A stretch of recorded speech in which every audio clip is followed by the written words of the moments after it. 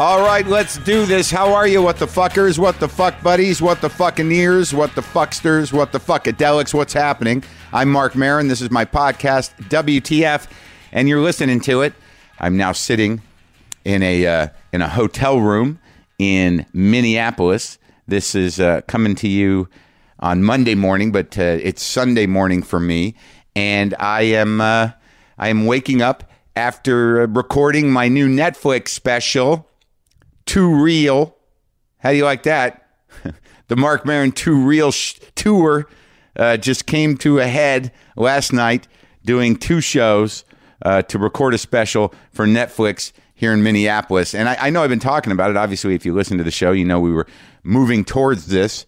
But I got to say, it went pretty fucking good. It went, I want to say I'm proud of myself. I'd like to say also that, I did my job and I enjoyed it. I want to say all those things because they're all true. There was a lot going on, but I'll tell you about it. Today on the show is Mark Mothersbaugh, who many of you know from the band Devo. I was pretty excited to talk to Mark.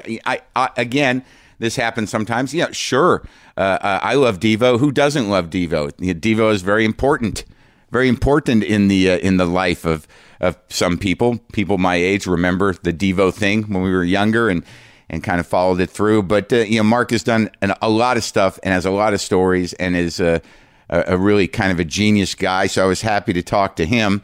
And also I want to say, if you're not signed up for my mailing list, you should go do that.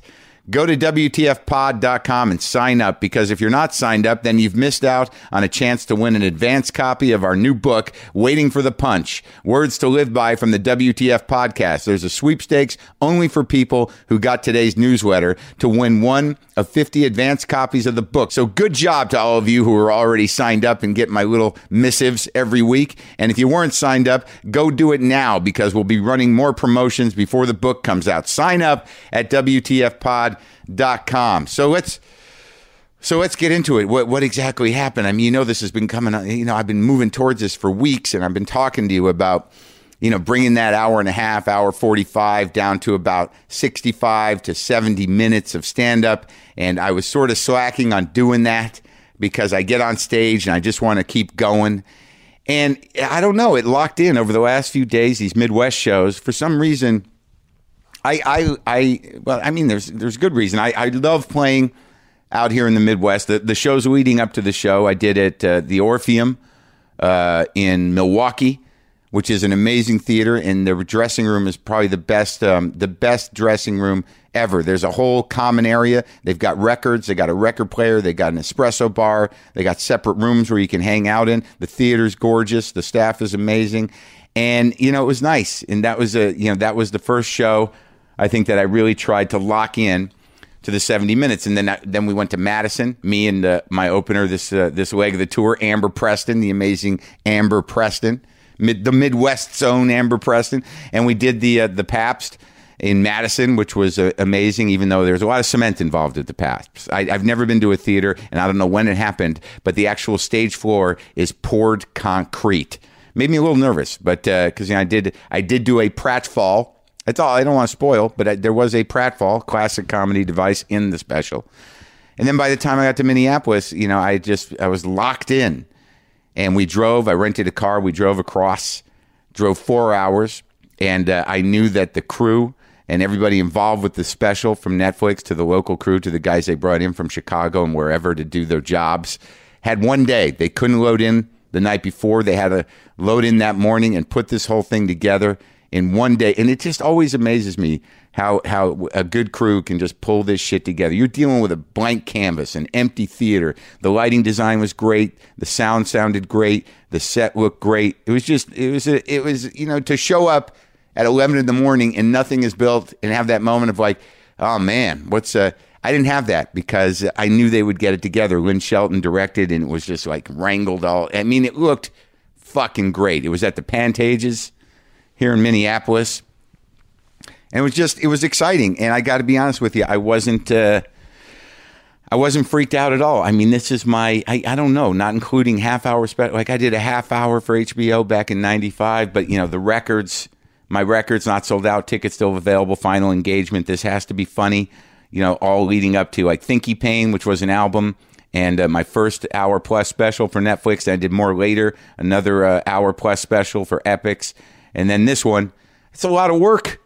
Like sometimes I just have to say that shit to look and see the evolution over the past however long I've been doing this, more than half my life. So I don't know, man. It's an amazing thing to accomplish, really, to be able to do your job and have these things happen because you've spent so much time doing your job. It's a little difficult now because of the political climate and what you're up against on a day-to-day basis, coming through your phone, coming through your TV, coming through just the fear and or anger, just knowing that while I was doing my show, the president of the United States was doing one of his lie, divide, and terrorized, hate your neighbor road shows across the country.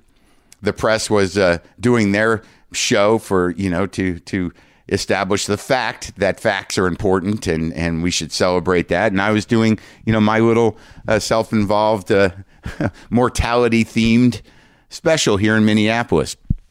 And it was really amazing. I think primarily because, I know my job and, I pulled the set together and everybody worked to make it happen. And it was just stunning. And I chose Minneapolis because people in Minneapolis have a long tradition of live performing. They're decent people. They're respectful audiences. The audience was amazing. My fans are amazing. They're grown-ups, even if they're kids. And I don't mean kids. I mean, in their 20s. I attract a certain type of person, and they know how to sit and behave and enjoy and be polite and be attentive. And and Minneapolis is all about that. I've always loved this city, and I'm glad that I did it. Not in the winter, but I'm excited about it. I guess that's what I'm trying to tell you people. I'm excited about it, and it went well, and I was calm, but I did have that thing, and this happens. I think the first show that we taped might be a little weird, so I don't know which show we're going to use because they were both solid, but I'd kept my emotions in check. I was level-headed. I was underplaying the whole experience so I could just show up and do it. And when they brought me on stage, I was overwhelmed with emotion and fighting back tears. Again, it happened to me at Carnegie Hall. It happens. I don't know if it's big events that I've tried to make not big events in my mind, but I had to struggle in that first minute not to cry on stage. And I don't know what's that about. It's not a bad thing, but it kind of upended my plan for how I was going to open the show and the tone I was going to open the show in. So I did my first 45 seconds trying not to cry, but it was good tears. It was good. And, I don't know, man, it just went great, and I'm proud of it. And I'm excited for you guys to see it. So at the end of the taping, we had the crew out, we did a picture, and Lynn and I had ordered just a shitload of donuts and pizza and sandwiches. So, I'm trying to be healthy. But man, when you get done with a big piece of work and, you get off stage and you walk into that dressing room area and there's just a firing squad of donuts and pizza, you want to be part of that. So that's another reason why I'm a little tired. I think I've got a dough hangover. But again, thank you, Minneapolis. Thank you, Netflix. Thank you, the crew that did it. Some guys who were worked on my last special, the set designer and some of the camera guys and Live Nation. Thank you, Lynn and Avalon, my management, and Kelly at Avalon, David. I'm not accepting an award. I just want to acknowledge that a lot of people have to come together for me to do my little selfish thing, and they did a great job. So, Mark Mothersbaugh. I was nervous about this because he's done a lot of stuff, and he is sort of an inspired and interesting person. But he's very talkative, and it was kind of an amazing conversation. He's got this retrospective exhibition of his visual art and sonic art, and it's now on display at the Gray Art Gallery at NYU. The exhibition is open through July 5th. Also, if you're in the New York City area, Mark will lead a 6-sided keyboard performance of his compositions this Thursday, May 4th, at the NYU Skirball Center. You can get tickets from the Skirball box office. That's the kind of guy he is. This is me and Mark Mothersbaugh back in the garage.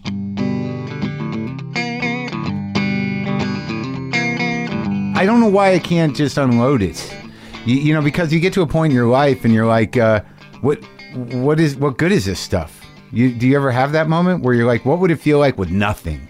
Yeah, it's easy to, well, you can imagine it when you're on the road, right? Yeah, it's great. Yeah. You ever get in those hotel rooms, you're like, I'm not responsible for any of this, and it's clean.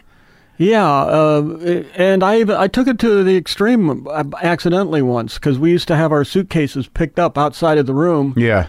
And I managed to put my suitcase outside of the room while I just had my underpants on for going to bed. Yeah. And so luckily somebody somewhere had a yellow Devo suit I could wear on the plane and make it to the next. Is that real? They took your clothes? Well, because we put our suitcases out, and there was that was back in the days where we had disposable cash. So. Oh, right.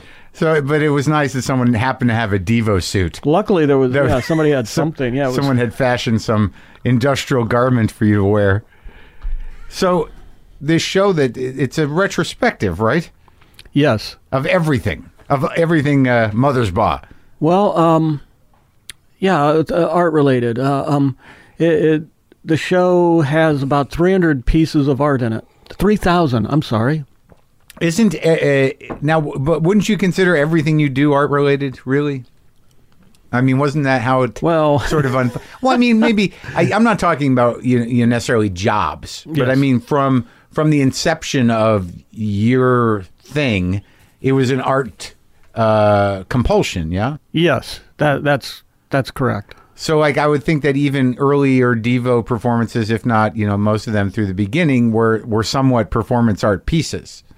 Well, we thought we were, tell you the truth, we thought we were an art movement. Sure. So we thought we were Art Devo. Right. And we were art students. Devolution. And the music thing was part of it, but it was almost accidental. Because we thought we were interested in all the art movements that happened in Europe between World War I and World War II. So we loved agitprop. Yeah. And we loved the stage performances that included visuals and music and motion and theater and politics. Yeah. And we thought that's what we thought we were doing. We thought that was where we were going. And then, you get a record deal, and then you find out there's other people that have ideas too of what you're doing. And, sure. And they want to box you in and make some money. Yeah, and you end up going down these paths that were kind of not totally intended. Right. Well, that interests me, though, the sort of inception of everything, because you grew up in what part of Ohio? Akron. We were the rubber capital of the world. We were good. At the time, and for tires and things. Tires and all things made out of rubber. Yeah. And soles. And so that was. So we were a wannabe. Like Cleveland was kind of a Detroit wannabe. Sure. We were a Cleveland wannabe. And it was just you and your brother? 2 brothers and 2 sisters. And that's a lot. Both my brothers were in the band originally. So when you're growing up, what was your dad doing? Was he in the rubber business? Well, kind of everybody is in a way, even if they're not. But he was a salesman. And,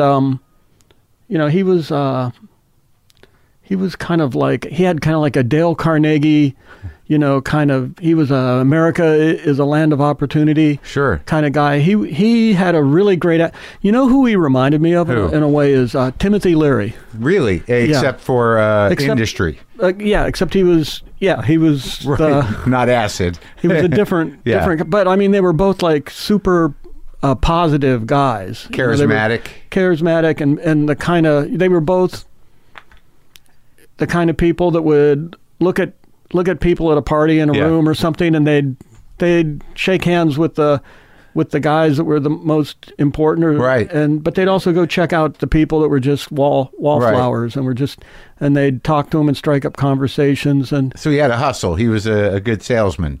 Yeah. So like the shift from, because it seems to me like in looking at this stuff and growing up with the first few records in high school, I remember when the first one came out, that you seem to define like this.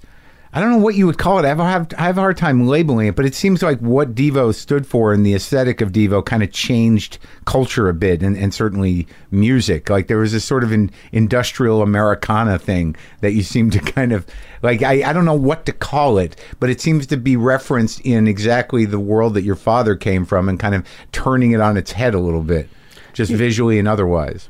Yeah, I mean, this is like old territory, but you probably know I went to Kent State, and we were parts of the shooting, and that kind of really affected us. And, let's get there, because I'm sort of obsessed with that right now, because I've seen things about it lately. Yeah. But when you went before you got to Kent State, I mean, it's the early '60s, right? When you're growing up. Yeah.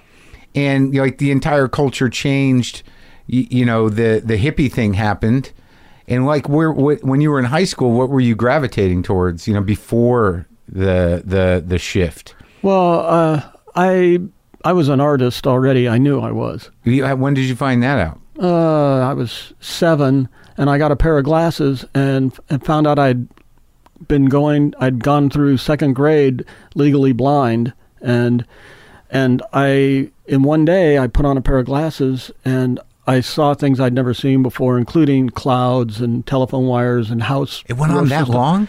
Yeah, and that's not uncommon. That's actually pretty common, that kids can function fairly well. Yeah. And then all of a sudden you find out, well, they've been doing this without really being able to see anything, or at least, just light and dark and colors and things like that. But if you use sound, you can like guide yourself. Yeah, and if you come up and you grab somebody by the face to look at them, they just think you're crazy and need Ritalin or something, probably. But it's, once you've made an identification, then you know that pink and blue object is Granny walking around. Right. You can name the shapes.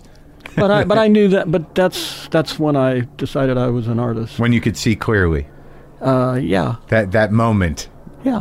What in that moment did you think your art was going to be? Okay, well, here's what happened. The next day I was back at school, and my school teacher, who had been spanking me, because corporal punishment was very popular in I guess that was 1957 or 58 or something, whatever year it was, and spanking me every day and putting me in a corner and sending me to the principal's office.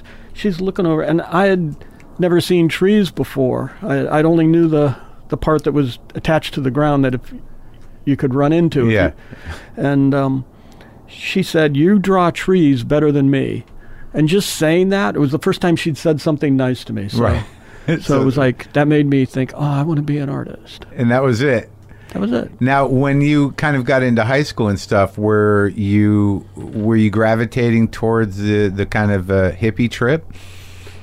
Yeah, it was like, a few years pass, and then we're sitting around in a kitchen with 5 kids at a table, and my dad's got a little portable black and white TV set.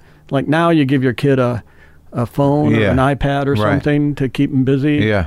And he'd turn on the TV, and we'd all watch Ed Sullivan. And I remember seeing the Beatles come on, Ed Sullivan, and I go, that's why I've been tortured with keyboard lessons for the last 5 years. To do that.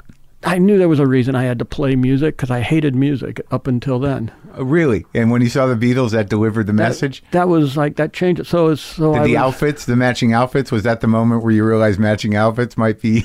they did this crazy music. They were screaming. And then, the second time they came on, it's like John Lennon not only was playing a keyboard, but he used his... I didn't know who Jerry Lee Lewis or Little Richard were. So when I saw John Lennon go like this, I thought, Mrs. Savory never told me you could use your elbow to play the organ. That's amazing. I thought he was incredible. Right.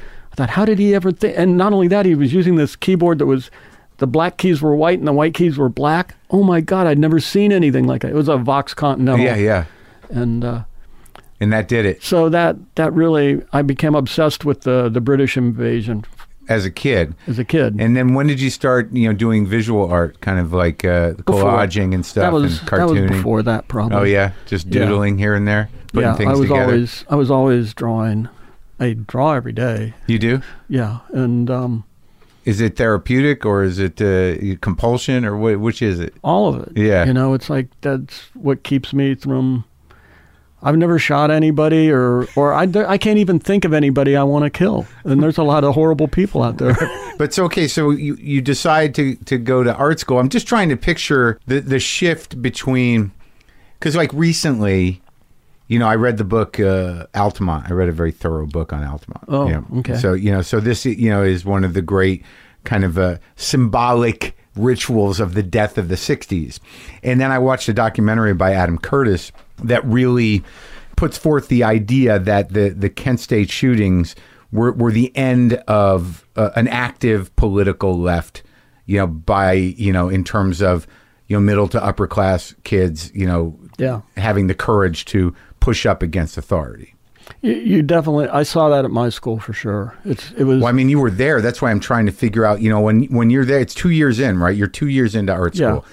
And you're doing what, music or poetry? Those 2 years? No, I didn't study music at all. Yeah. I came in on a partial art scholarship, and the first year I didn't know exactly what I was going to take, and then I found out about printmaking, and I fell in love with it. I became obsessed with printmaking and silk screening or the actual screen print. I did screen printing, lithos, copper plates, all the different styles. But screen printing was my love because I could wait until 3:30 and all the kids, they'd hear the bell go and then they'd run off to their sorority room houses and their fraternities and their bars or wherever they were going to go party. And that meant I had the whole art department to myself between 5 at night and 5 in the morning the next day. And so instead of, queuing up with a bunch of kids to do a print, I could burn all the screens in one night. I could then print them one color at a time. By the time I finished cleaning each screen and exposing it to make another color, the paper would be dried, so I could take them all back and I'd print the next color and I could finish a piece of art in one night. And so I loved school. I hated school up until then. K through 12 were a nightmare because I was somehow the kid with a kick me thing written on my back permanently. You didn't have any friends? I had a couple friends, but they were all the outcasts. We were what they would call the nerd crew. Yeah, we were the. And did you get you just bullied constantly? Yeah, pretty much. That was pretty much it. It just somehow I fit into that. I had the right look. I combed my hair down like the Beatles instead of back like Elvis Presley, which kind of was upsetting. The status quo. The status quo, and did you build up a resentment over that? I mean, were you quietly raging? Well, there wasn't any way to. I had no way to. I tried fighting back. I got held down and had my hair cut off a couple times, and one time I had a fork and I stabbed a kid in the arm, and that didn't help. It didn't help. The fork wasn't enough. The fork did not. It was inspirational for my enemies. So it was like I hated public school. It just turned out to be a bad experience. And then college was this whole other thing. I disappeared into the crowd. My hair grew as long as I wanted it to. I could wear whatever I wanted to wear. Nobody cared. I was invisible, and I loved that. And I could go to the art department. I could print art. I could make decals because graffiti wasn't worked out yet. Mm-hmm. So instead, I would print things on decal paper. Yeah. And then I'd dip it in water, and I'd go around the campus, like in the middle of the night, and I'd put things up on mirrors and windows, and this was just an inspired act. It was kind of my own graffiti. But there was no real. No one knew it was you. But no one knew it was you. Me. Well, what kind of stuff were you stickering? So you're way ahead of the curve on that. You might have invented that because now I get stickers every day. Like people send me things with stickers, and I'm like, I'm 53. What am I gonna do with the sticker? Actually, that's how I met Jerry Casale. He was a grad student, and I was a sophomore. And he said, he came up to me at school, and he said, "Are you the guy that's putting up pictures of astronauts holding potatoes standing on the moon?" And I go, "Yeah, why?" And he says, "What's your interest in potatoes?" And we hit it. That was it. We hit it off. Yeah. What was he doing in school at that time? He was an art major, and he was getting ready to graduate, and it was going to do a grad student show, and he liked my decals. He said, "Can you help me make Potato Man decals?" So I helped him make Spudman decals, and we put them on. He blew up photos from his high school yearbook. Yeah. And put them hanging off of people's faces. Potatoes. And that was his senior project. And of course, the teachers thought that was immature, but that seems to be influenced by some of the stuff here, at least the Dada movement and whatever, right? Oh yeah. Like that, there was sort of a kind of absurd hilariousness to it all. That something you grapple with. You're like, is there a point? I don't know. Right, but just enough to like make people think. Right. Well, then astronaut. Keep them uncomfortable. Sure. What is it trying to do to me? Mm-hmm. This art. So neither one of you were playing music yet? We were both playing music. He was in a blues band that was momentarily. He was just a little too. His sense of humor didn't click with them, so he was ousted. But he was more into the blues and played a blues bass. And that came in handy later, though. That came in great. Yeah. And what were you doing? I was in my freshman year. Yeah.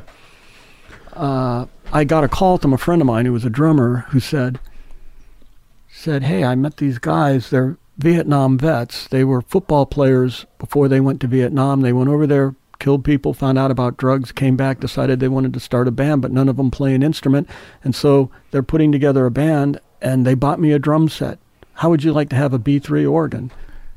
And I said, "That's impossible." They go, "No, come meet these guys." And I met them, and they were totally from they were probably from the world that would have been kicking my butt a few years before that in high school. But they had gone through a life-changing experience. Kind of broke them. And came back. Yeah. And Akron had changed while they were gone because the reason they were over in Vietnam was to help American business, like exploit third world countries and use their resources, inexpensive. So that so it's people started. Not people. All the tire companies kind of while Vietnam War was going on, they started moving out of Akron, going to Brazil, going to Asia, and hiring people for like $12 a month instead of $12 an hour. And these guys people were getting hip to that. The counterculture and people who were... Yeah, because they came back, they thought they were going to do what their fathers and their grandfathers had done. Back. They thought they were going to work in the factory and just they thought they had a steady job, and that wasn't the case. And Akron still isn't totally recuperated from it. I mean, there are a lot of artists that came out of Akron, probably because of that. But that whole area, there's something about what's happened in this country that is valid, that they're angry about. No, definitely. And it's been happening for years, is sort of like what I'm getting from what you're saying. And Ohio got hit very hard, and the reaction to that over the last 4 or 5 decades has been this horrible opioid epidemic, which really started in Ohio, in southern Ohio. Yeah, I just found. Do you need out. anything, by the way? Yeah, what do you got? Nice. So you're hanging out with these vets who are kind of pushing the edge. Right. So I was with them. They said if I wrote music, they would pay my room and board. So I already had my school thing worked out. So I would go to school every day and do art, and then I'd come home and I'd write music. For these dudes? I did that for a number of years before the shootings happened at Kent State. And then that brought this guy, Jerry Casale, who who, along with a couple of his friends, they were definitely conceptual artists, and he was definitely looking for something to do, and we just kind of gelled together. We talked about what we had seen happen at school. Well, what did happen? How did it? Did you remember the whole build to it? I mean, were you at the protest? What I don't have an eyewitness account. I remember after the shooting. I remember FBI agents leaving my parents' house and going in. And my mom was in shock because they had pictures of my younger brother, who was, I think, a junior in high school at the time, had hitchhiked to Kent and was. He was lighting an American flag, or he had a flaming American flag, and he was trying to stop firemen from putting out the fire at the ROTC building. Yeah. And they're like, "It's our Bobby. Oh, yeah. He's only 15. How did this happen?" It was like that kind of stuff. And did it happen during a huge protest on campus? Is that what went down? Yeah, Kent State.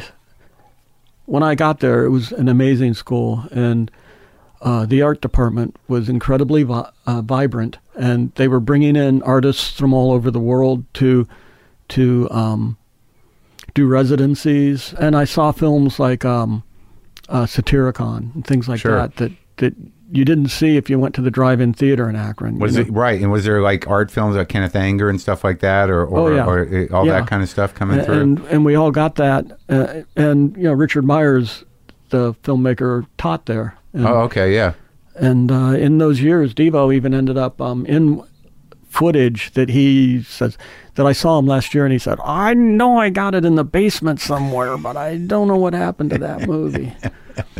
So it was like it was really on the sort of kind of cutting edge of what was happening in experimental art and experimental film and music. Well,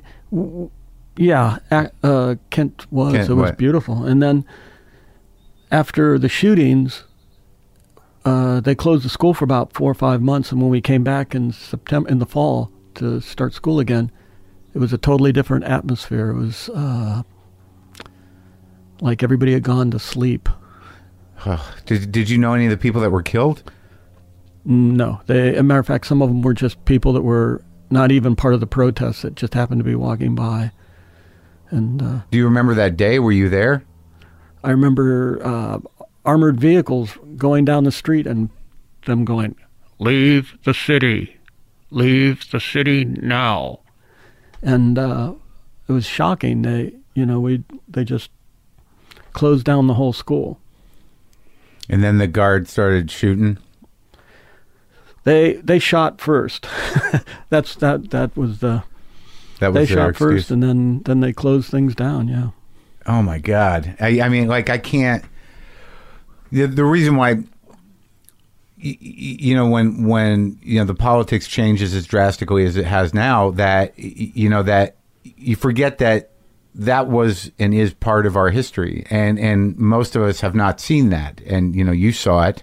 That was here in America. That was armored vehicles, and that was killing kids, in as a reaction to political activism. Right. There was nothing happening that was threatening any of them. It was just the governor just didn't like there being any lack of control for him, and he wanted to just show a lesson. How did it affect you personally? Outside of the school closing, I mean, you were there in this, a free zone of creativity, and then this shit just kind of, the hammer comes down in the most extreme way. Well, as artists, I was collecting things like, right about at the same time, I had got invited to a free dinner at a church.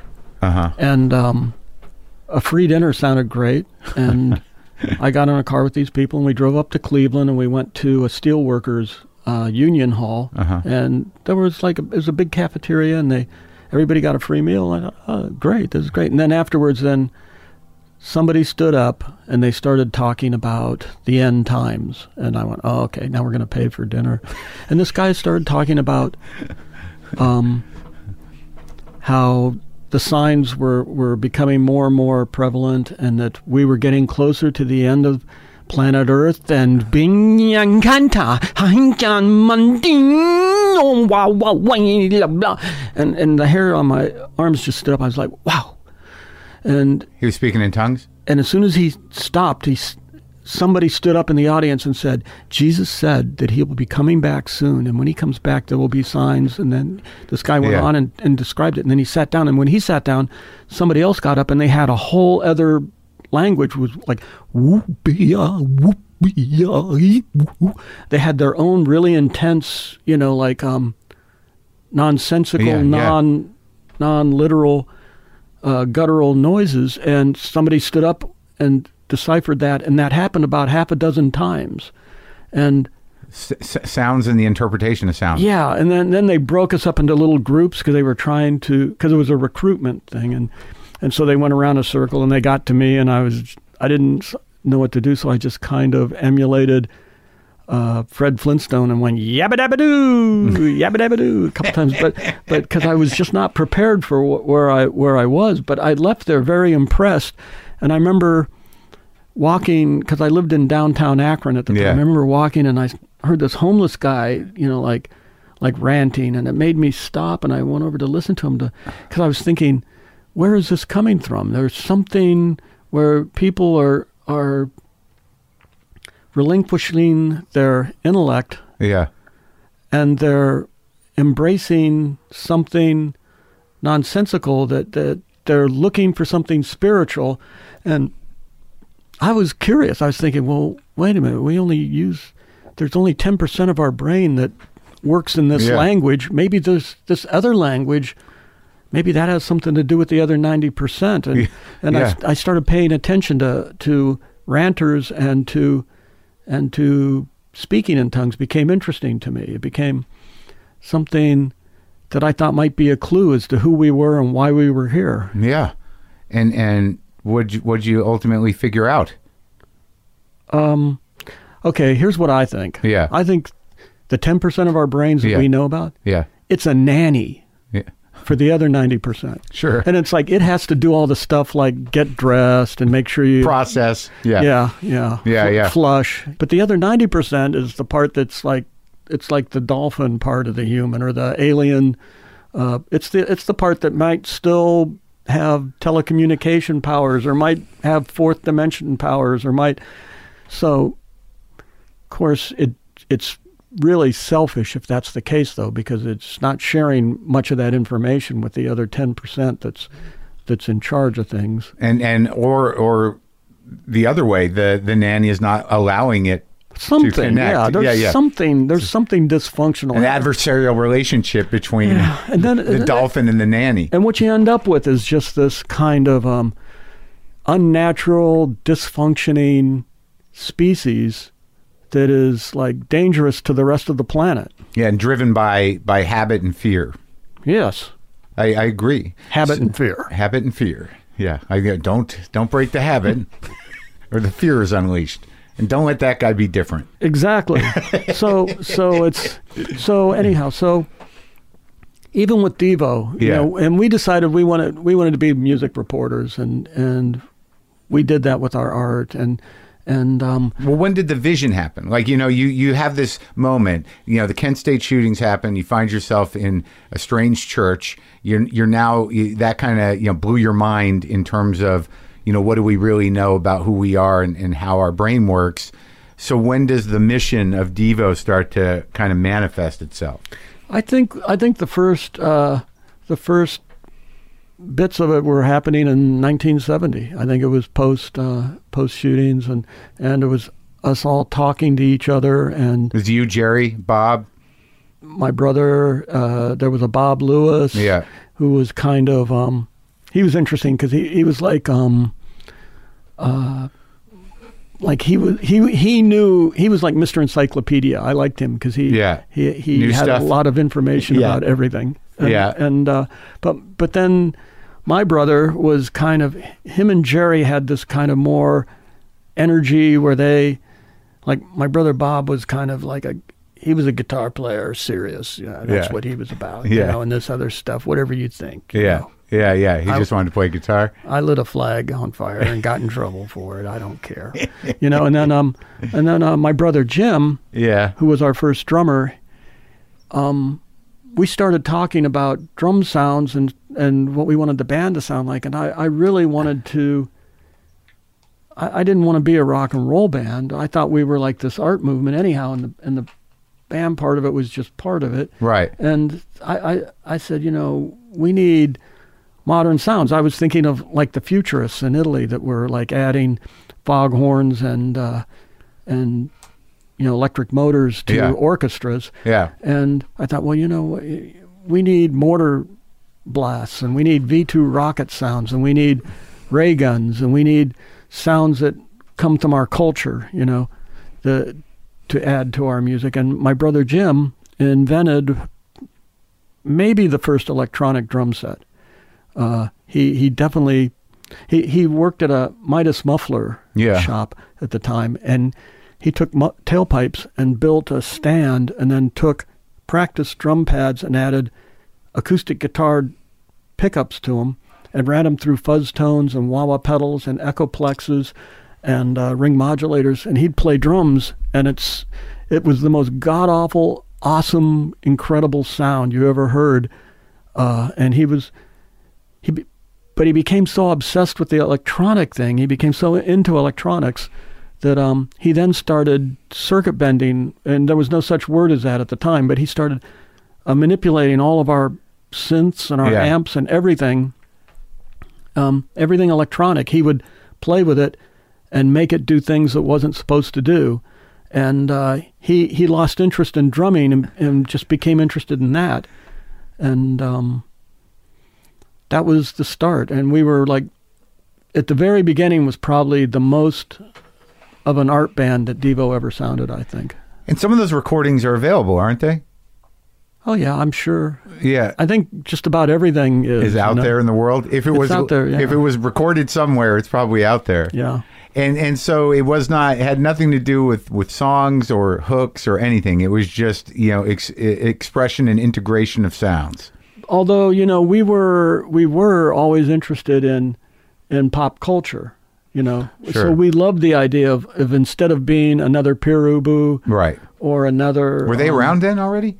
They were. Yeah. Matter of fact, we swapped clubs. They'd come down and play at the club that we played in Akron, and then we'd go up to Cleveland and play at the place that they used to play. Yeah, but they were more song driven. At the time, they became very art. Yeah, farther out art. But they were like kindred spirit for sure. He's an interesting guy. What's that singer's name? He was Crocus Behemoth at the time, and now he went back to his real name, David Thomas. Yeah, he's sort of an interesting guy. You guys are friends? Well, I wouldn't say that. We were like artists working from the same part of the world at the same time. I mean, I got him upset one night because we played in Cleveland, and our show was very, for as weird as it was also very formalized. And we'd wear like these yellow plastic hazardous waste suits early on, and then we would rip them off about 2/3 of the way through the show, and we'd have another outfit on underneath. And we did the same. We really built the shows really tight. But the last song would be this character Boogie Boy that was kind of my alter ego Boogie Boy could speak in tongues. Boogie Boy would do things that we never knew exactly what was going to happen. The other 90%. And so just one night, Boogie Boy, he stuffed his. I bought one of those like $3 plastic sauna suits or something that were on TV. One of those. It was like a. Ron Popeil probably sold them. Sure. And I filled it full of newspaper. Yeah. So I was big, like Crocus Behemoth was at the time. Uh-huh. And I came out and sang his lyrics to one of his songs over the middle of Jocko Homo. Uh-huh. Because Jocko Homo was a song where it was like we would use that to make people go crazy. Because we'd do the "Are we not men? We are Devo" chant for long enough so that finally there'd be some Vietnam vet who just came there because he wanted to hear Foghat and, his favorite songs. Right. And after about 5 minutes of that, the guy would go, okay, that's it. And he'd slam his beer down and he'd come up on stage and attack us. And we loved being a lightning rod for hostility in those days. Well, it was something it seems like you grew up with. Yeah, it was kind of like... and you turned it on itself. It's like, come on! It was something that we needed to expel, I think. So the outfits and stuff, like, this was... You guys were... You enjoyed the provoking. Well, we didn't want to be a rock band. Even then, we knew we didn't. My brother Bob thought he didn't care. Why, because it was boring? Or was we just thought it was... We thought rock and roll was over. It was like already the early 70s. Yeah. And... It had been going on for like 20 years now. Wasn't it time to end this stupid stuff? And rock and roll, but partly in defense of that was because what had happened in rock and roll is like after 1970 and after shootings around the country, and everybody went to sleep politically. Music came back as corporate rock. It was like bands like Boston Styx, mid 70s. Yeah, mid 70s. It was like I'm white, I'm stupid, I'm a misogynist, and I'm proud of it, was basically the politics of that stuff. And then there was disco, which was kind of a beautiful woman with no brain. Right. And, so... You didn't want to do either of those. And so we knew that wasn't anything what we were doing. We were an art movement. We were Art Devo. And what was the intention of the movement in your mind? Like Art Devo. I thought we were like Jerry and I. We thought we were musical reporters. We thought we were art visual reporters. We were making these little films, and we were like we fantasized a Devo Vision re-education channel on TV where kids, instead of doing the stupid dances they did at Studio 54 or any of the clubs, they'd come and they'd do like these kind of like paramilitary aerobic classes. We imagined like everybody having this whole new set of a whole new language of how to move at a concert, for instance, and how to behave at a concert. But it was unified. Yeah, The idea was that but that was the joke. It wasn't sort of fascist movement. It was no. We were saving the planet from stupidity. Yeah. At the time. And how'd that go? Well, it didn't. I don't know. If you look at what's going on right now, you'd say we were not paranoid at all. That's true. And did you find, though, like that at the time where you said you went back to school after a 5-month hiatus, and also what you're saying now about the evolution of corporate rock, did you find that sort of somnambulistic or that sleepwalking, did you find that most creative people, chose to withdraw or go inside and create as opposed to continue to sort of like actively fight, Yeah. It's like the people that were kindred spirits before, they were in shock too of what had happened, and nobody thought of that. We didn't think protesting the war in Vietnam was something that we would get killed for. We thought this is the right thing to do. Within it's our the rights. Moral thing to do. Right. It's the intelligent thing to do. And I couldn't think of one single Vietnamese person I wanted to kill. So it was especially absurd to me. So then after that happened, and then I guess, capitalism and the market forces sort of won out and appropriated music. So you guys were working outside, off the grid, to do something new and something jarring. And how did that evolve into, getting a record deal? Yeah, it's like we were thinking, who is it out there that we respect? And, I love people that spoke in tongues, like Wildman Fisher and Captain Beefheart. I love them, and I met them, and it was unsatisfying in a way to meet them. Why? It always is, kind of. It is, yeah. It's like Captain Beefheart. I think I saved him from going to jail one day because I was over at his rehearsal at his place. Here? Out here, yeah. and he wanted some ice cream before he went home. And so we took him to an ice cream place, and I was talking with the drummer, and we heard this woman screaming, and we look over, and she's screaming because Captain Beefheart, who's in the middle of a really hot summer, has a long black coat on and a black hat. He's like hovering over this little kid, helping this little child draw something. Yeah. And this woman is freaking out because it did look weird. Yeah. And so we went over and we pulled him off and we took him out of and he said something like, "My baby won't let me have a baby." Yeah. And we're like, wow, I can see why. Yeah. It's a good hook, though. That's a good song. "My baby won't let me have a baby." Yeah. He was impressive to watch with his band because although he couldn't write music out in anything that was even vaguely, and he could barely communicate in a way that people would play. His band members all loved him, and they treated him like this amazing, infant, messiah. And so they'd fight over, after he left, they'd fight over, what did he mean when he said, really? Here's what your guitar should sound like. And he'd make these movements, and then they'd argue over what it should be, and they would like try to work it out, and they'd show him the next day, and he'd go, "No, yeah," stuff like that. I became sort of fascinated with him, and I hear he was like pretty, a kind of a taskmaster in terms of getting that sound. And but he would get it. That was the impressive thing, that he would use these very, and like watching him actually served me well when I kind of went into the belly of the beast and started scoring films, because it made me listen to people that had absolutely no ability to talk about what they wanted musically other than to say, it's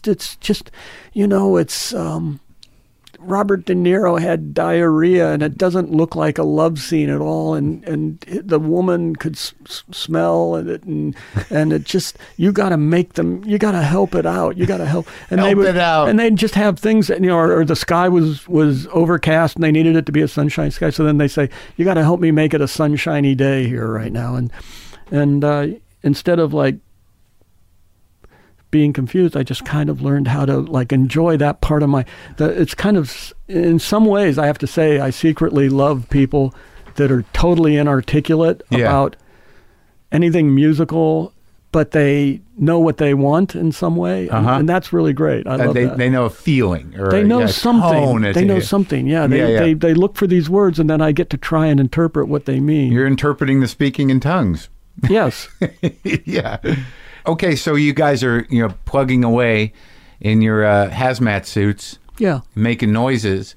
So in Ohio primarily, when do you tour? When do you sort of become on the radar?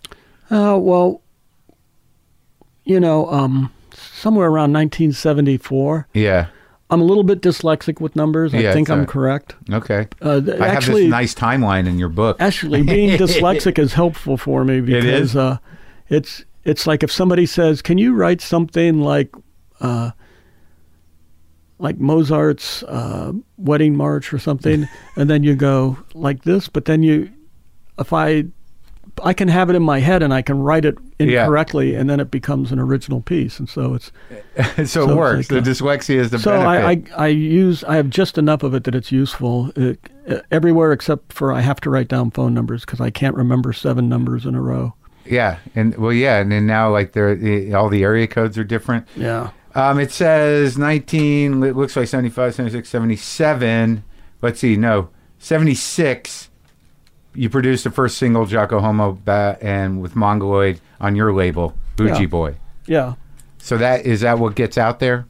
Yeah. Right before that, we had made a film with Jocko Homo and Secret Agent Man, and we made the film because Chuck Statler, who was in that art class with Jerry and I, he had gone to Minneapolis because he wanted to be a commercial director. Yeah. And he came back and he had this Popular Science magazine back and showed something on the cover. It says, there's this young white couple holding a silver disc that looks the same size as a vinyl LP. And it says, laser discs.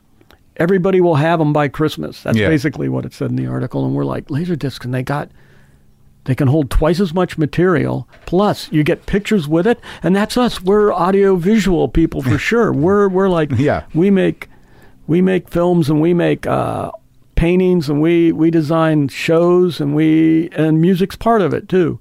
And so we thought, that's it. We're making product for Laserdiscs. That's what we thought. That's why it sounded good too when they had the word laser in it. Yeah. and it didn't sound like rock and roll. We loved the idea that it wasn't saying the word rock and roll. Like Satisfaction, like your version of it is great. And there's been other versions, Otis Redding and so on. But when you say that you had a sort of contentious relationship with corporate rock, what was the decision to do Satisfaction? Well, I mean, we love the Rolling Stones. Good. Come on. They were so freaking awesome. Weren't they? And they still are kind of. And it was 1974. It was 10 years later since the original. We thought, well, it needs to be reinterpreted for the 70s. Right. So, but it happened kind of, it was a very organic thing. Bob, we were in a car wash in Ohio that we were allowed to rehearse in that had no heat. Yeah. And so we're standing there next to like tubs of soap and things like that. And paper towels. And we're wearing coats and you can see your steam come out. And Bob Casale starts playing that kind of little riff. And then Alan's playing something on the drums that's kind of very, it's like it's backwards or something. Right. And then Jerry's playing a bass, and my brother's playing guitar, and singing Satisfaction on it just made us all laugh. Right. And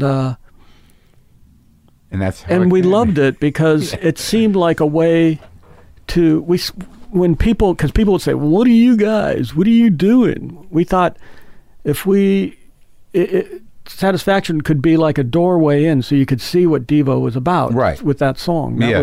That was better than like any kind of a verbal description of what we were trying to do, and better than the anthem, which was the Jocko Homo to a degree. Well, the anthem was really good for agitating people, right? And but getting them to pay attention. But if somebody was curious what kind of music we were playing, and we played them Satisfaction, right. and then maybe Uncontrollable Urge, because that Uncontrollable Urge, we put that as the first song on our first album because I took the opening chords from I Want to Hold Your Hand and put them on Uncontrollable Urge. Right. And then that was all, out of She Loves You, but our reprocessing. Right. Oh my God. And so, and it's funny because it wasn't unnoticed by John Lennon, who came to a Devo show one night in New York. We were playing Max's Kansas City, and you set up your equipment in the back wall. Right. And to take your equipment out, we had to wait for the whole place to empty out at the end of the night. So we had our Econoline van parked out front, and I'm sitting there in the passenger seat, and he's walking out with Ian Hunter, and they're both really drunk. Uh-huh. And John Lennon looks over at me, and he goes, "Oh, I know. That's that guy that was," and he came up and he stuck his face right here and he went, yeah, right in my face. And I was like, okay, we can drive off the road and die tonight. I don't care. Oh, that was great. It was pretty awesome. He felt it. He knew it. He knew it. He sang yeah more than I had at that point. That's fucking spectacular. Now I've probably sung it more than he ever did. Right. But he sang it more than I had at that point. And as you evolve as a band and you become popular and you're selling a few records, was there ever that? And you changed the tone and the total outfits on occasion, but they all seemed to match. Was that? Yeah, they were always not glamorous. Yeah.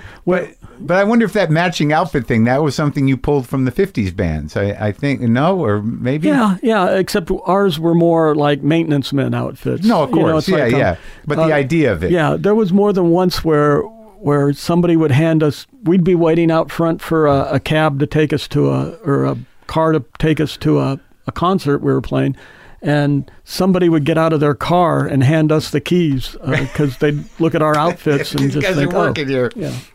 But that was mostly theater, really. The intent was that not everything had a purpose. Well, it was I think it gave us an organized look. Yeah. And I think that's really what we wanted out of it. We wanted to look like cogs in a machine rather than, we were kind of already at that point, we were over at being things like Tom Petty and the Heartbreakers. Right. Or, where one person comes out and they become the star of the band. We were kind of less interested in that, and we thought of ourselves as all like parts of a machine. A movement still. Yeah. Yeah. We thought of like that scene in Metropolis where there's,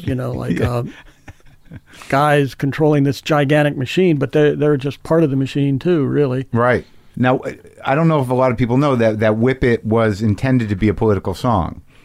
Correct? Yeah, we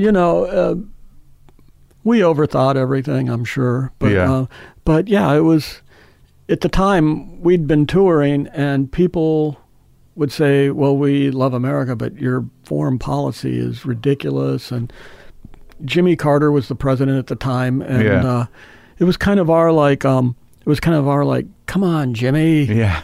Did it read to the public as that? No, of course. It was like, what happened is like some DJ in Florida actually started playing it in clubs, and then when we'd show up at radio stations, because that was what they made you do. Sure, when you were in a band. Yeah.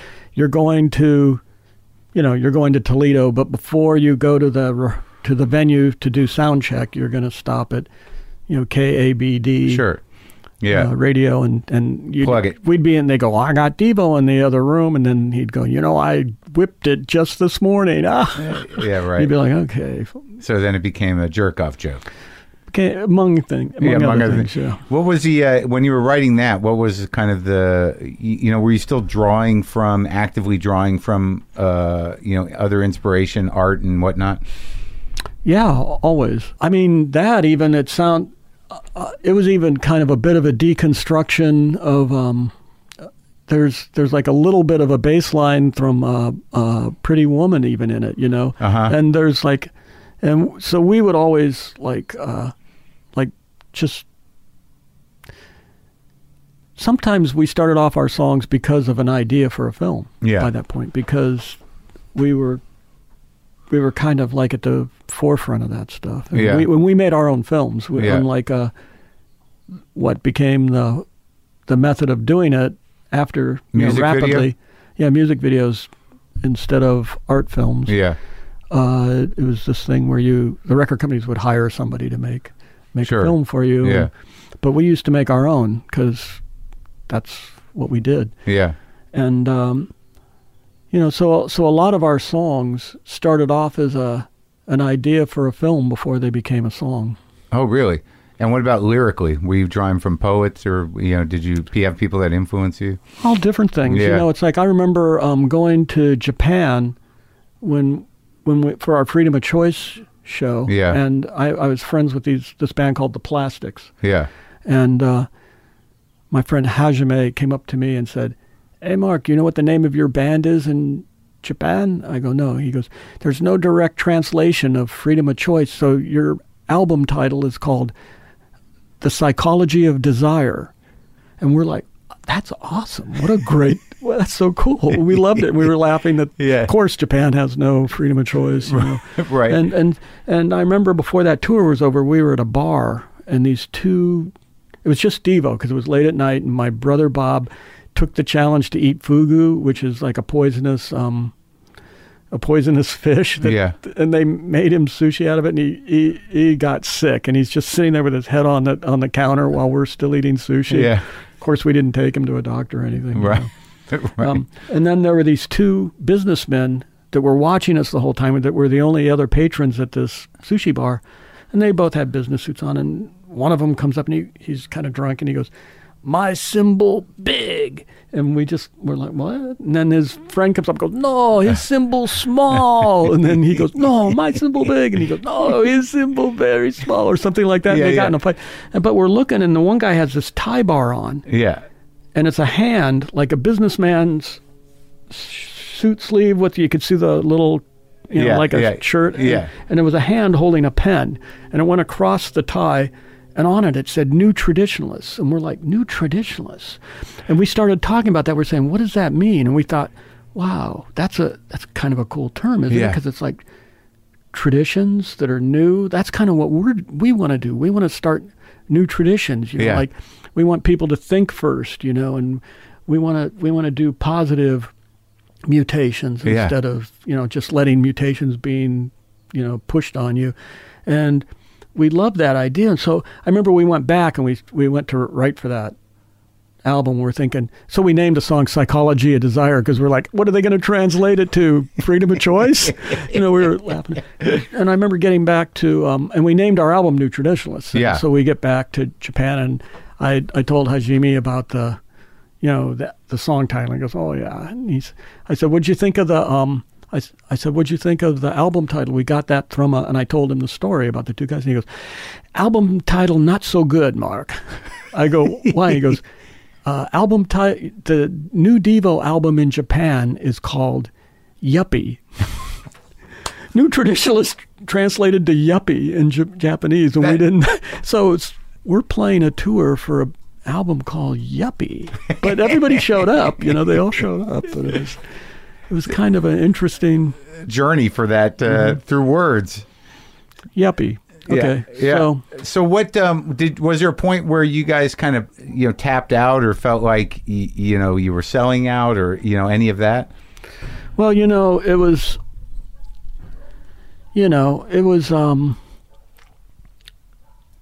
I think Whip It was like the double-edged sword for us because the first couple albums, it was back in the 70s, record companies made so much money. And they sold so many records. Yeah. And they could put out anything they wanted and they could sell it. Yeah. So they would sign bands like Devo, and Warner Brothers would go, oh, we have Captain Beefheart, and we have Wildman Fisher, and we have Devo, Yeah. And but of course we do Madonna and Prince, but we have these guys, Yeah. And we were just looked at as like, they just thought of us as like, well, we're not losing any money on them. They're always in the black. They're careful with they budget their money, and they don't charge us very much, and they do all their own graphics and their own artwork. We don't have to do anything for them. So they were kind of like that. They didn't care. They didn't pay attention. You had more freedom than most. And then people. once Whip It came out and there was a hit record, that changed everything, because then it was like they were peering around corners. They'd show up unannounced at rehearsals and go, hey, how are you guys doing, man? You got another Whip It coming out for us? Right, you locked into something. They're like, do whatever you guys want to do. Just do. And we're thinking, well, we didn't do Whip It on purpose. It just was what we were writing at the time, And so it put this other pressure and this other energy on it that I think it kind of became the beginning of us going, this isn't what we thought it was going to be. Right. And we were feeling like we're not an art movement. We're like, we are just a hit machine. We're just like this band that stumbled onto a hit record. We did a few more records after that, but it's like we got to this point where we had done like 6 or 7 albums with Warner Brothers, and it was the same thing. You write 12 songs, you rehearse them, you go record them, you make a film for 1 or 2 of them. Yeah. You put together a live show. You design the staging and the costumes and everything. Then you go tour. And then a year later, you write 12 more songs. And so somewhere after we left Warner Brothers and signed with Enigma Records, Enigma went bankrupt. And in this place where we were in like a suspended animation, a friend of mine asked me if I would score his TV show for him. And I said, I could try that. I'd like to try that. And so I got to write this song with him. And who was that? Paul Rubens. I wrote Pee-wee's Playhouse theme song, and we had a lot of fun doing it. And we got Cyndi Lauper to sing it. And there was a crazy fight between her manager and Paul's manager at the recording session, and it was all kind of weird and funny. And then they sent me a tape on a Monday. I wrote 12 songs worth of music on Tuesday. Wednesday I recorded it. Thursday I had to put it physically in the mail and send it to New York. And then Friday they dropped it into the show. And Saturday we watched it on TV. And then Monday I got another tape and it started all over again. And it was like, instead of a year between getting to be creative and write 12 songs. Right. Like, I got to do it every week, and I said, sign me up for this. I was totally fascinated with it, and I could do things like I could make musical jokes about friends of mine, like David Byrne or something. I'd put something in from Psycho Chicken in something. Yeah. Or I'd do something that had a little bit of a Devo thing. Sort of, you could kind of hear it if you knew what you were listening for. Uh-huh. And then I found out about subliminal messages. Uh-huh. Just then? I mean, that was the first time you got hip to it? I found out that you could put them in TV commercials and nobody would know it. Nobody would stop you, I mean. Funny ones. Like for you, not for the product. Well, I put in subliminal messages like I think my first commercial I did was Hawaiian Punch. Uh-huh. There was a drum solo near the end that went doo-doom, doo-doom, ba-doom, ba-doom. And I went, underneath the drum solo, I just went, sugar is bad for you. And I remember going to Daly & Associates afterwards, and Bob Casale was my engineer. Yeah. We ended up having a long career together doing films and TV shows together after that. But we're sitting in this meeting with the ad agency and the director of the film and everything. And I'm not that great a liar. So it's like it gets closer and closer to the point where it's going to play it. And I just turn bright red, and Bob Casale looks over at me like, we're going to get in trouble. We're not going to get paid. And it goes, sugar is bad for you. And there's this guy from Daly & Associates tapping his pen, and they're all just kind of bobbing their heads. And when it's over, he goes, yeah, Hawaiian Punch hits you in all the right places. And they all high-five each other. And we're just Bob and I are just looking at each other, and he's going, how did you get away with that? And so then we started doing it on purpose. You could hear it audibly? Well, it's like, if you're not listening for it, you're not, right. You may not. It may not. Right, okay. You may not go, wait a second. Yeah. And it's on TV, so it's like it's not like you're going to go play it 20 times in a row. But you could hear it on TV. You're like, there it is. Well, we heard it because we knew it was there. Yeah. And we did about, I don't know, 30, 50 of those maybe. Commercials. With things like, we were doing commercials where like maybe there'd be like, choose your mutations carefully, or be like your ancestors or be different, or question authority. We'd figure something, and it would have to do with how neutral we were to whatever it was they were selling. Right. We did about, I'd say, probably 50 commercials like that. Subversive. Before somebody called me up, who was a picture editor on a spot, and he goes, I know what you're doing. I know what you did. He says, take that out. And he never told the client, and so Bob Casale did what he was supposed to do, and he took whatever the message was on that commercial out, and we still did it now and then on different things. We'd find things to put it in, and you could live with yourself. We were having fun. Yeah, that was making it like made it kind of subversive. Right, it's like you're still honoring the agenda of Devo. Well, because our thing was always making it into the belly of the beast, and and seeing how strong the concept was, if it could survive or not. I love it. So Pee-wee was really your first foray. Wow, it was my first foray. Yeah. into scoring. Yes. And you just sort of. Although I was doing your scoring, own stuff, right? Like for our live shows, there would be instrumental pieces that would segue from one setup to another. But I like the idea that you didn't have to do 12 songs that get strung out on the road, get exhausted, probably disillusioned before you could start creating again. And for somebody like you, who's compulsively drawing and taking pictures, that feeding that thing was at least engaging your creativity on a daily basis. Yes, it was definitely. And it was fresh at the time, and I didn't know where the limits were, so I loved it. It was like, you're learning out on the job, right? You're finding out where can it go, and maybe I'm going to get to do the next To Kill a Mockingbird or something. Maybe Rugrats. Or Rugrats. Well, yeah, and that's and it went there, but that was. I mean, on some level, though, don't you? I mean, you say that with a mild bit of a disdain, but I mean, at least entertaining children is sort of a beautiful thing. You can't really take that away. There's no way to get cynical about that. That's true. And, the thing is with kids is they're less formulated on what kind of music they want to hear. Uh-huh. So it's like, and that's what I learned from Pee Wee's Place. I could mash together clog dancing music with a punk pogo song with Chinese instruments. And, they probably love it. And the kids were always kind of like, wow, bring it on, whatever it is, And with Rugrats, I did a lot of sampling of my voice to make the bass sound or to make different instruments. I made different instruments that didn't really exist, and then Rugrats did this other thing. They did a feature. I think we did 3 features together, but the first feature I got an 80-piece orchestra, and so I broke through the catch-22 of, well, you've never scored for an orchestra, so you can't score our film with an orchestra.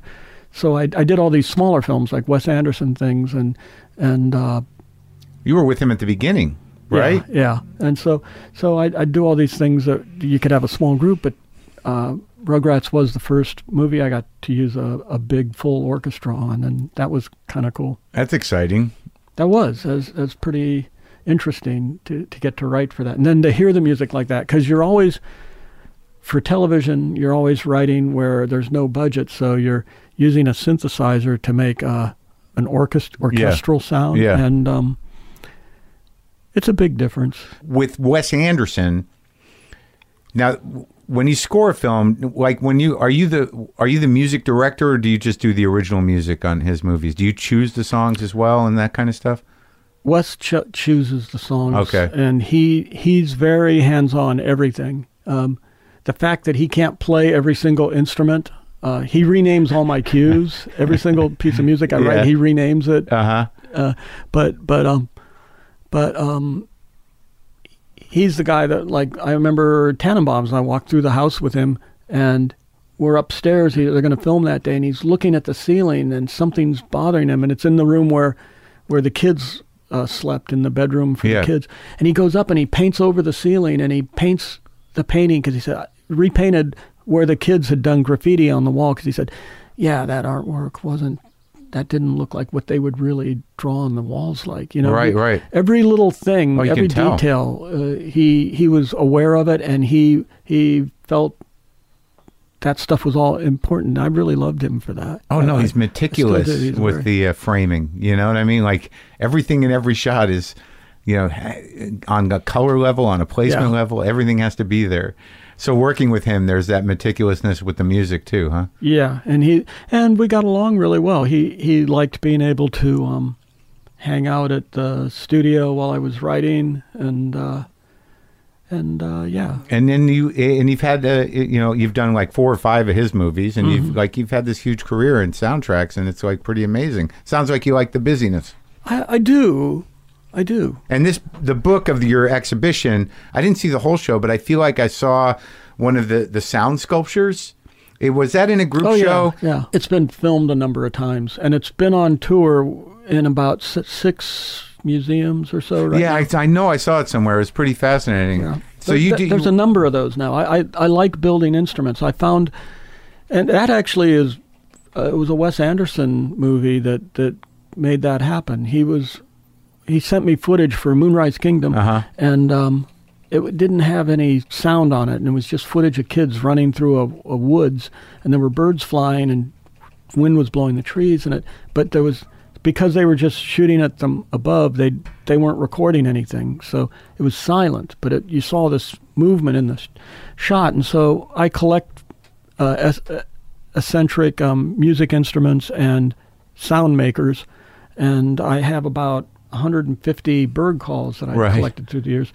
And so I started playing some along with the picture, and then I lost interest in the movie, and I just wanted to write music for bird calls. And I started, because I was like, wow, you could program, if you record it onto tape. I'd never done that before, other than just one track as a sound effect for something. But I realized, they have their own notes, and you have this kind of, depending on which ones you use, you have certain notes that you can repeat, and it becomes, like percussive and it becomes melodic at the same time. And I was fascinated with it. But it was hard writing music for like 50 of them. Right. You know, because what do? Get 50 people in the room? That's expensive. You know? Yeah. Say, okay, here's how you read the music, and then you have them play it. So I found this guy that repaired calliopes for amusement parks. And I asked him if, like, the thing that they blow the air through for the calliope, because I have a calliope. Yeah. And I said, could you hook those air hoses up to bird calls? And he goes, why, that'd be no problem at all. And he started doing some. And as we did them, some of the bird calls are just like leather pouches with a little thing. So you tap it with your hand. So it'll go beep, beep, beep. Or there's rubber tubes that that look like rubber shotgun shells. They have these little brass pieces at the end that when you shake it, it sounds like a flock of quail. Oh, wow. Yeah. And I said, well, these ones they need to shake, or these ones you need to tap. And he'd go, oh, I could do that. That's just a little mechanism. And we started designing mechanisms. And so we made this machine that plays about 50-some bird calls. And I started writing music for it. And I could write it on a keyboard then, because I was using MIDI to control them.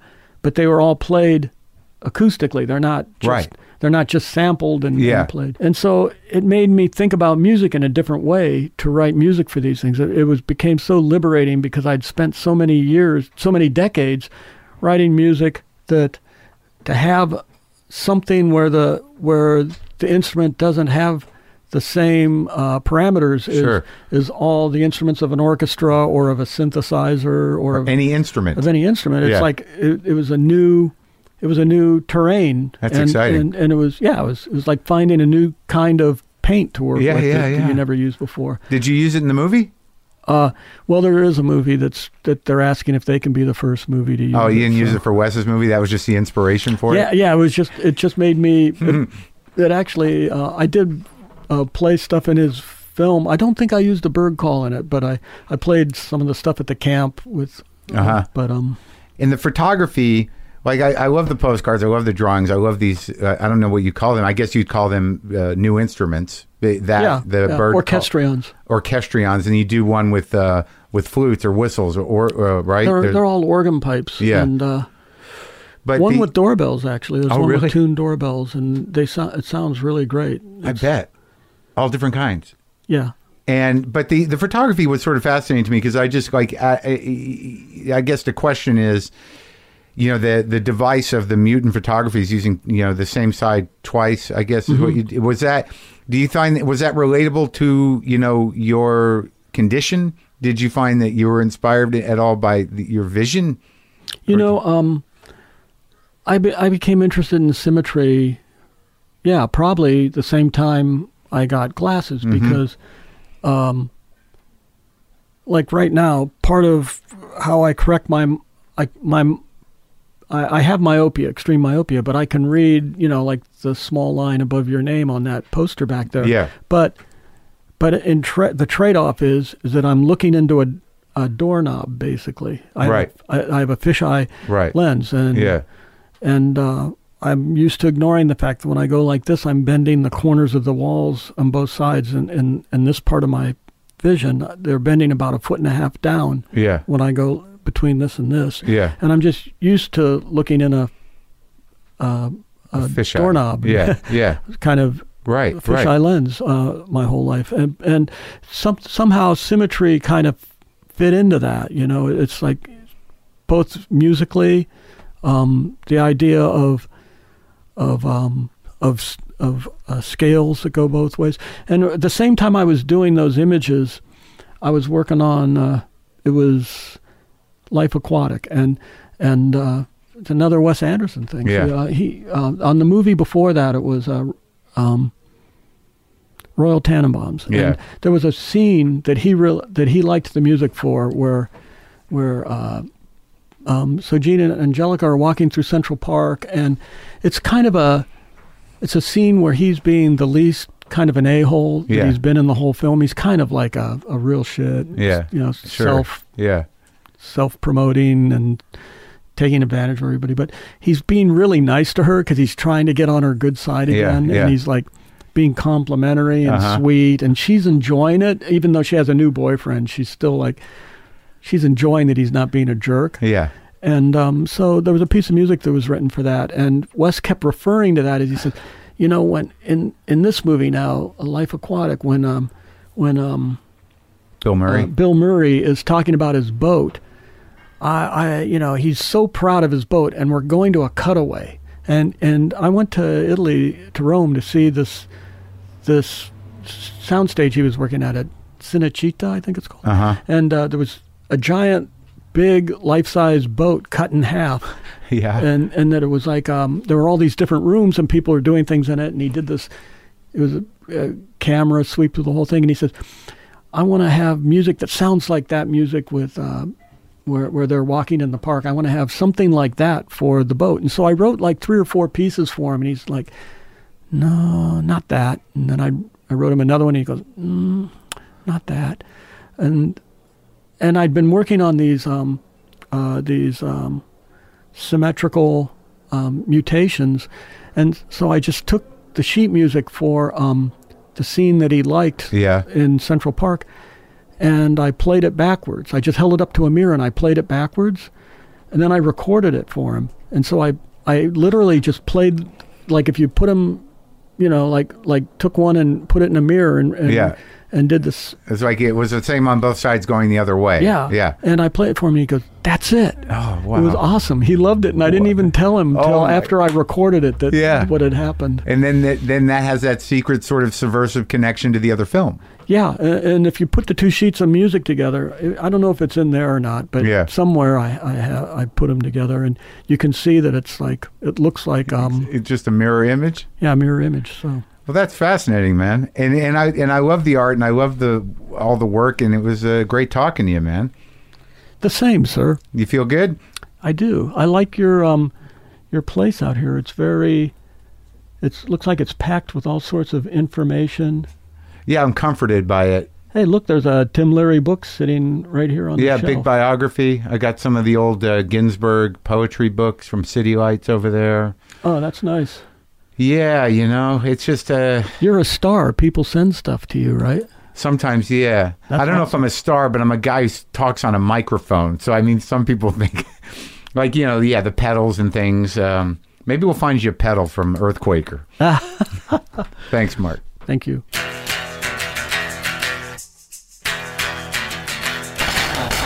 Wow. Quite a life. Like a real artist. And it's always good to talk to real artists, a true original, Mark Mothersbaugh. And again, go to WTFpod.com, get on the mailing list for an opportunity for some deals around our new book, Waiting for the Punch.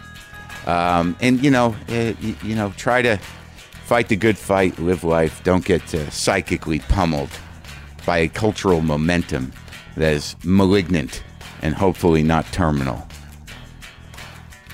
Boomer lives! No guitar. I'm in a hotel room.